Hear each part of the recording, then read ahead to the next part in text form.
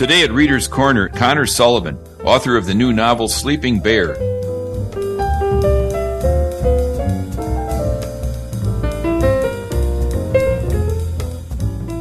I'm Bob Custro. Welcome to Reader's Corner.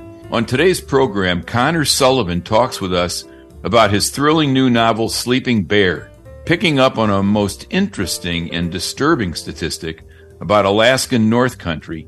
He takes the reader on a journey to solve a mystery with geopolitical consequences. Connor Sullivan attended the University of Southern California, where he was the recipient of the Edward W. Moses Award for Creative Writing. Sleeping Bear, his debut novel, won the 2022 Barry Award for Best First Mystery Crime Novel. Connor Sullivan, welcome to Reader's Corner. Well, thank you so much for having me. So, Connor, I'm going to begin in a kind of a strange way. I don't ordinarily do this, but I'm going to begin by reading that little note you give the readers before the novel starts. Since 1988, more than 70,000 missing persons reports have been filed by the Alaska State Troopers. Many of the missing were last seen in and around a gigantic triangular-shaped wilderness above the 60-degree north parallel latitudinal line that forms the raw, unforgiving heart of the massive remote state in America. That, of course, is known as the Alaskan Triangle. Connor, tell us about that. Yeah, so I actually found out about the Alaskan Triangle from an article I read. I think it was in like 2015 or 2016. And for the life of me, I cannot find this article still. But yeah, it was basically about how many people since 1988 have gone missing in Alaska. And the number, like you just read it's just staggering. And from there, I started to do some research on my own, and I saw that, they started, I think the Alaska State Troopers, the Alaska Bureau of Investigations, they basically started keeping track of this in 1988 until now. So when I read that article, I immediately went, well, there's definitely a thriller somewhere in here. And that's when, kind of the beginning, the origin of Sleeping Bear manifested itself. Well, I went down the rabbit hole on this one and searched online for stories, and it doesn't take one very long to come up with a number of different tales of missing people or missing planes. And I mean, once upon a time, there was a majority leader in Congress named Hale Boggs, and he's never been found. Yep. And the plane he was in. Can we assume, here comes the tough question, I guess. Can we assume, contrary to your novel's plot, that all these missing persons, many of whom were not flying in a plane, can be attributed only to the rugged, harsh Alaskan wilderness? What do you think? I think that the majority of people who, have a missing person report filed with the Alaska State Troopers, I think a lot of them, their disappearances are because of the rugged terrain that is Alaska. But as I said in the book, it's not necessarily illegal to go missing. A lot of people who, want to just escape society will go up there and just live off the land in the middle of nowhere. And I think there's a lot of that. Obviously, because of the statistics of how many people have gone missing, there's been a lot of conspiracies around that, from UFO abductions, aliens, to, secret societies living out there. There is, I think, a TV show on Discovery or Nat Geo that dealt with the triangle in Alaska. I've watched it a couple times, but it's very conspiracy heavy, I would say. Right. Well, not unlike the Bermuda Triangle. In fact, they call this, I guess, Alaska's Bermuda Triangle, right? Yeah, it's named after that. Yeah. So did you spend much time in Alaska? Hopefully not testing the territory up there, but did you go up there in search of what it was like or anything like that? So I have been to Alaska a couple of times. When I was writing the book, I had just graduated college. I was living in LA, trying to make it as a writer, and had no money. So I was not able to go up to Alaska to fund a research trip. So yeah, no, I talked to a lot of friends who are from there who live up there. I talked to Alaska State Troopers, village public safety officers, but no, I did not. I was not able to to go up there. But Google Maps was my best friend in that regard. Oh, I guess. Well, that's and there's a great map of the Bering Strait that separates Alaska from Russia that I came across that I thought, oh, well, this is something that really could have happened. But I'm going to let our readers figure that one out. I want to talk about the fact that on the front cover of your book, you have a quote from James Patterson, perhaps the king of thriller novels. He says, one of the very best thrillers you'll read this year. And on the back cover, you have similar praise from 6 very well-known authors. Share with us how that happens. Does the author himself get involved in this, sending an email out to some, or is this a publisher's job?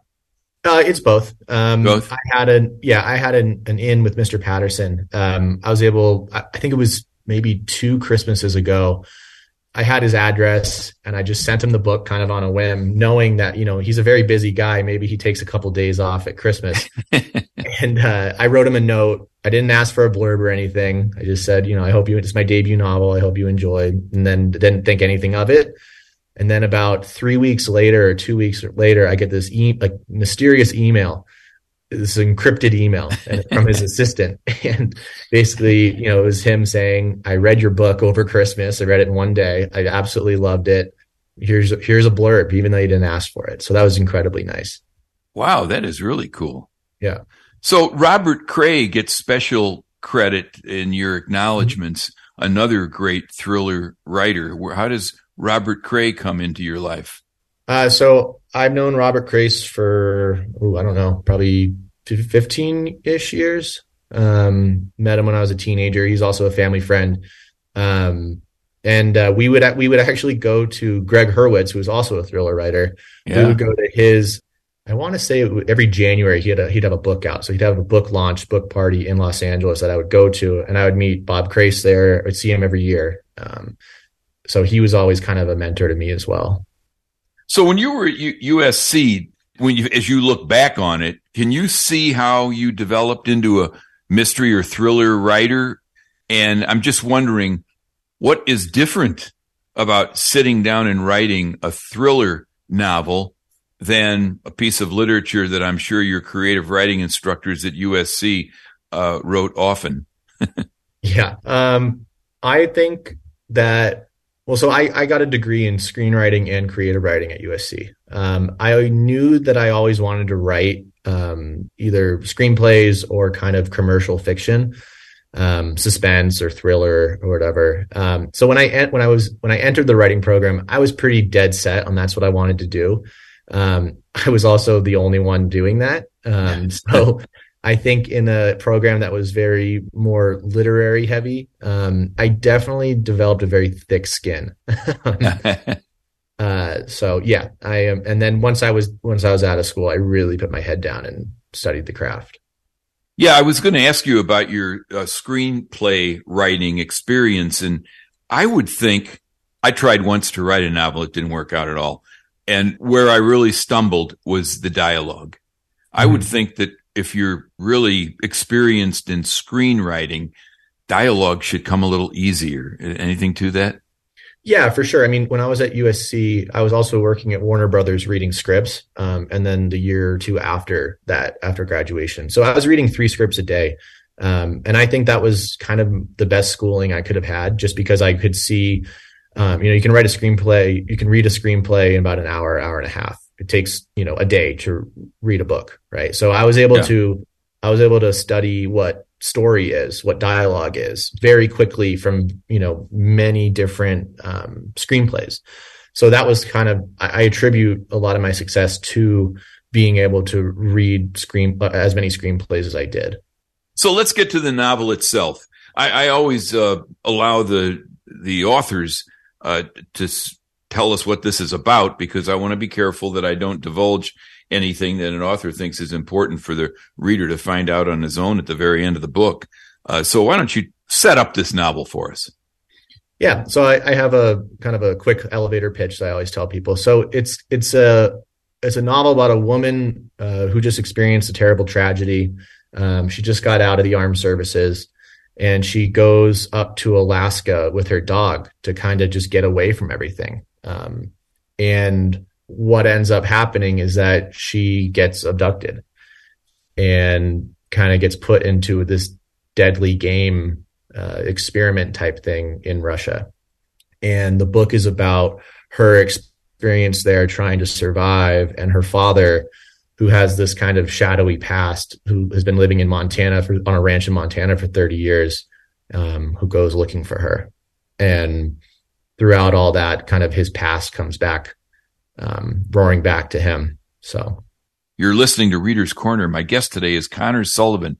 We're talking about his debut novel, Sleeping Bear. Now, the Russian part of your book is, I thought, very well done and sounds like an old political science major wrote it.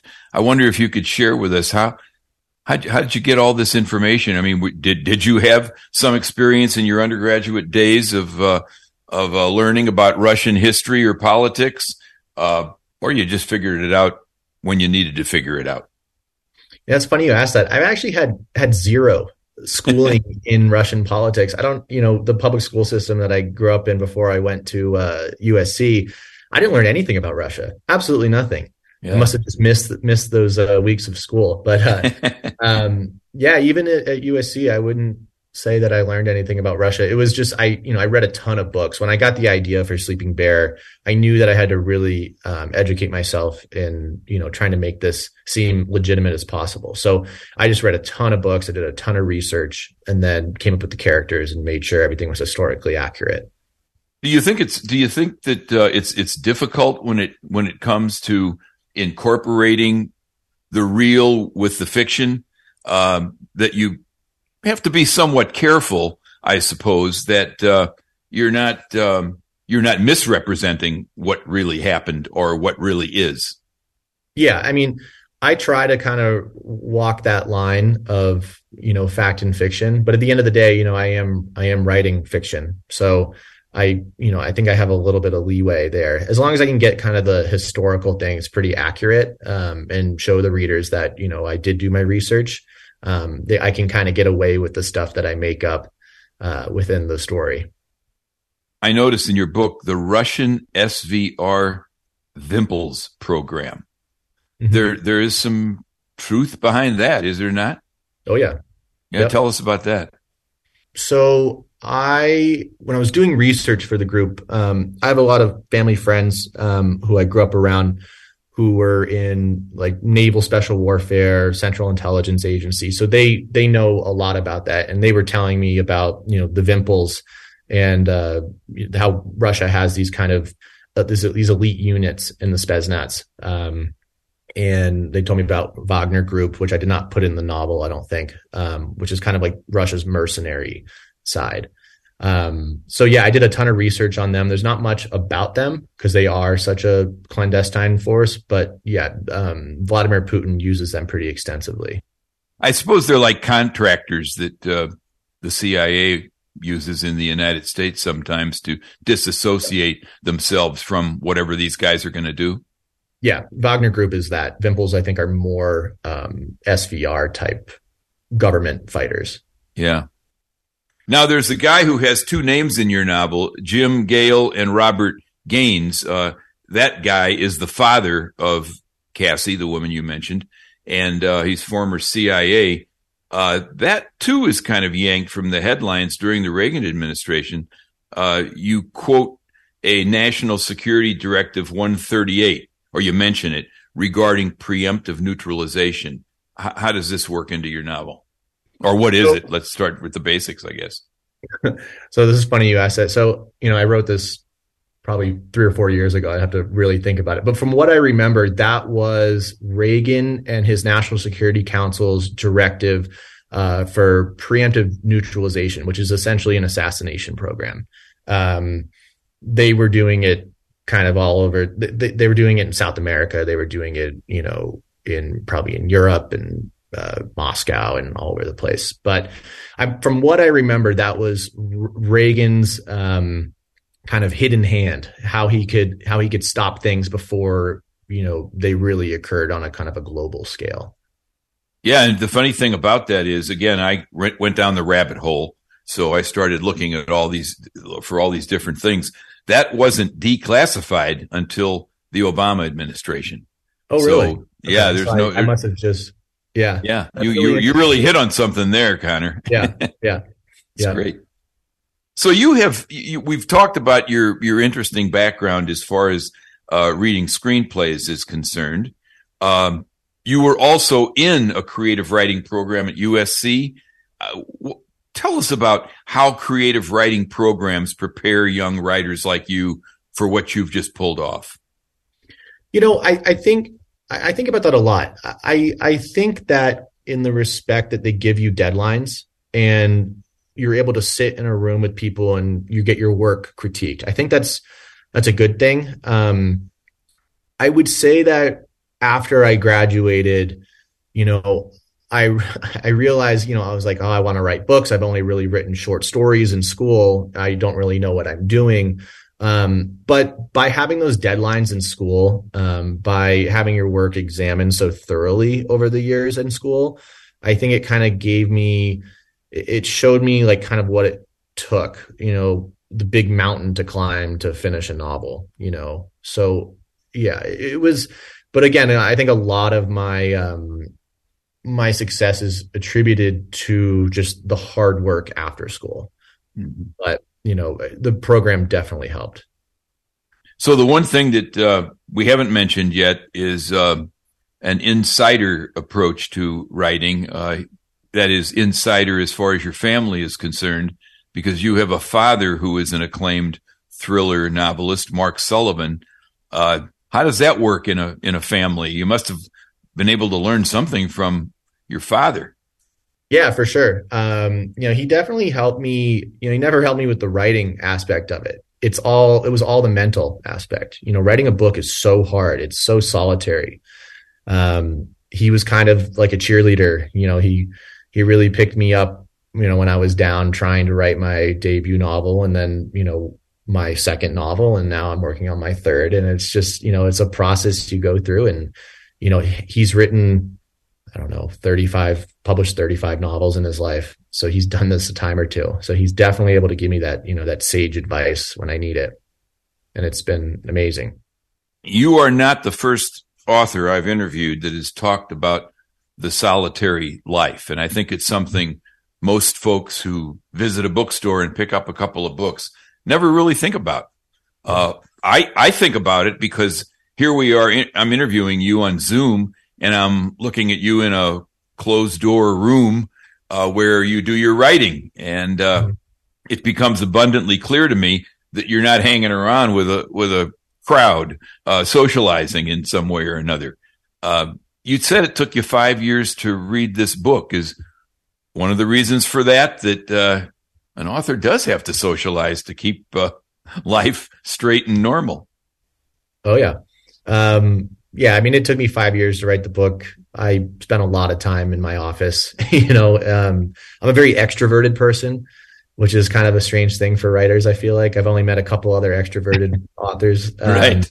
But yeah, I mean, I have to put myself on a very strict schedule when I'm writing. I write a lot, at least 4 hours a day, at least. That's the bare minimum every day. And I did that for 5 years to try to figure out how to write, to figure out what to write. And then, so it is a very secluded profession. And I make sure to, when I'm not writing, to be as extroverted and talkative as possible.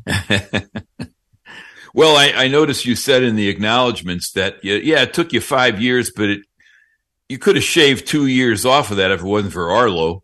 Yep. So, I mean, we're a real dog-friendly state here in Idaho. Why don't you tell us about Arlo? So my wife and I, we got Arlo, our English setter, right after college. And while she would be at work, I would be at home with Arlo trying to write. As a puppy, Arlo had so much energy and he needed like 10 walks a day. And it was just crazy. And yeah, I always would joke that this book would have been done years before if it wasn't for Arlo. And Arlo has a partner now, doesn't he? Yep. Yeah. He has Matilda, who I always, my whole life I wanted a Saint Bernard, and I always said that, if I ever get published one day, I'm going to buy a Saint Bernard, and that's what I did. So, and Good for you. She's almost 3 now. So. Yeah. So you mentioned your second and your third novels. Could we talk about those just for a second? One of my questions was going to be, are you now on a plan to be a thriller novelist like your dad? And sounds to me like you must be. Are these next 2 novels in progress now, or are they out there? I am sorry I haven't seen the second one. I assume the third one may be one you're working on right now. Yep. So the second one is it's called Wolf Trap, and it comes out March 14th, 2023. Oh, yep. And that is the beginning, hopefully, of a series. And I'm writing the sequel to Wolf Trap right now. I see. My third book. Yep. I'm Bob Custer, host of Reader's Corner. Today I'm speaking with Connor Sullivan, author of the new novel Sleeping Bear. In the book, a former Army veteran seeking solitude in the Alaskan wilderness finds herself a pawn in a deadly game with Russia. So these 4 hours a day, do you start early in the morning and just get them out of the way, or do you break it up? I wouldn't think breaking it up would be as easy as just sitting there for the full 4. Yeah, when I would say that when I get into a full routine, I get up early and I'll do 4 hours in the morning. And that means no internet, no phone, nothing to distract me. And then I'll take a break around noon. I'll eat lunch, and if it's the summer, I'll go, do something outside, whether that's taking the dogs for a walk or shooting my bow or going on a hike or something outdoors. And then at around 2 to 2:30, I'll go back in for another probably 3 hours, 4 hours. Now, if it's on a deadline, I will be probably working all day from waking up to going to sleep, which can sometimes be 16-hour days. But I try not to do that unless I really have to. Yeah. So once you finish that draft, it goes off to an editor in the publishing house. Mm-hmm. Well, tell us what happens then. I don't think most readers ever stop and think about the process of writing beyond the fact that you sit down and put pen to paper. But then there's a rather lengthy process of getting this thing in the shape that you and the publisher are comfortable with. How does that work? Yeah. So in the thriller world, publishing houses usually want to book a year. They always say you have your whole life to write your first book and then a year to write your second. And that's what, and it's very true. And it's a crazy, very, very stressful, crazy experience. I was able to do it. I was able to write Wolf Trap in a year. So basically what happens next is I send in my, final draft that I, think is my final draft to my editor. I have an amazing editor, Emily Bessler at Emily Bessler Books. It's an imprint at Simon & Schuster, and she's had some of the biggest names in the genre. She discovered Vince Flynn, Brad Thor, Jack Carr, Chris Howdy. So she's huge. So what she'll do is she'll go through the manuscript and she'll do what are called developmental edits. So she'll go, expand this, explain this better. Maybe this chapter should be over here. Maybe would this character really be saying this? Things like that. And then she'll send it back to me, and I'll usually have about a month or a little bit more. She gave me a lot more to do the edit changes that she wanted. Then it goes back to her again. She looks at it again. She'll sign off on it. And then the manuscript will be sent to a copy editor who does, the line by line grammatical stuff, spelling errors, sentence structure. And, it's incredible what a copy editor can do. I've looked at every page 1,000 times, and my copy editor, she'll have 20 markups on it, things I've never seen. It's crazy. And then from there, the manuscript goes into production.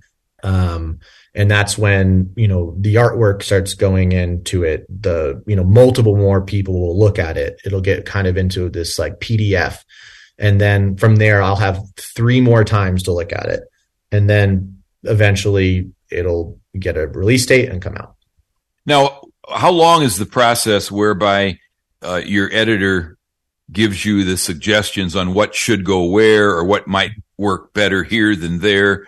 That goes back to you. Is that another rather lengthy process, or can you knock that off in a in a matter of weeks. Yeah, weeks, months. Weeks. Yeah, it's pretty quick.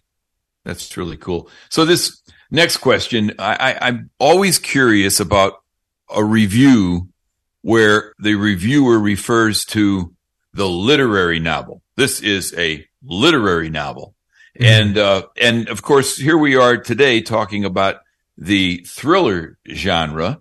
And I've read, like I might have mentioned to you before we went on the air, I read Chris Pavone, his novel, Two Nights in Lisbon, and had him on the show just a few weeks ago. And I thought it was a very well-written novel. And I read yours, and it's a very well-written novel, aside from the fact that it's also a lot of fun to read because it is such a thriller. But I'm just curious about what that means. I mean, I don't understand why we have this literary before certain novels and not others. Who makes those decisions, for one thing? That's what really is kind of weird. I don't think there's any one. It's not like there's a committee that decides what a reviewer gets to call a literary novel. You have any thoughts on that? Yeah, I'm just as confused as you are. No, I mean, there's, literary is kind of the, they view themselves more as the esteemed higher education type genre. Yeah. I've read a lot of, quote unquote literary novels. I've, liked some, I haven't liked some. I just liked writing thrillers. Airport novels just always, I don't know. I just love, blowing through a big thriller. So yeah, right. Well, it's interesting. You mentioned the academic side of it. The fact is that a lot of those literary novels do come from people who are doubling as creative writing professors, right? I mean, That's how they're making their living. Yeah. And it's as legitimate as the kind of writing you're doing, but sometimes I think it's overblown in trying to distinguish quality, I guess is the way to put it. Yeah, sure. I mean, I'd agree with that. Well, I can't thank you enough for joining us today at Reader's Corner, Connor. I want to make sure our listeners understand that this is just a great read. And there's also some thinking in your novel about, as I said in the intro, the geopolitical angle to this. As a matter of fact, it may even be more interesting in light of the fact that we know now way more about Vladimir Putin based on what he's done in the Ukraine than we did 3 or 4 years ago. And as I picked up your novel and I'm reading about the Russian angle to this book, I'm thinking, boy, this is relevant. This is this guy. What we know about Putin now, actually, he's capable of doing something like you find in Connor's novel. Thoughts? Yeah, I mean, I had the people who are my family friends who, helped me with the research of this book, who had these jobs where they were dealing with the Russians, for their whole career. Yeah. I mean, they were telling me years ago that Putin was going to invade Ukraine, and I just didn't believe them. They were like, oh, he's going to definitely do it. And I just kind of blew that off. That Putin is capable of a lot of horrible, horrible things. And I think we're seeing that, unfortunately happen right now. Yeah. And some of the horrible things that are in your novel are very plausible based on what we know now. And again, that's why I so much appreciated reading it. I've always said that in as far as I'm concerned as a reader, I love a good thriller, but I want to learn something too. And I think I did that with your novel. Well, so thank you for that. Thank you for writing the novel. Thanks for being with us today at Reader's Corner. And we definitely look forward to Wolf Trap next spring and whatever follows. And we wish you well in your career. Thank you so much. Thank you for having me. Connor Sullivan, thanks for joining us today at Reader's Corner. Again, we've been talking about Sleeping Bear, a thriller by Connor Sullivan. His next novel, Wolf Trap, comes out on March 14th. Reader's Corner is presented by Boise State Public Radio News. The engineer for today's show is Eric Jones, with production by Joel Wayne. I'm Bob Custra. Please join me next week as we talk to today's leading writers about the ideas and issues that help shape our world at Reader's Corner.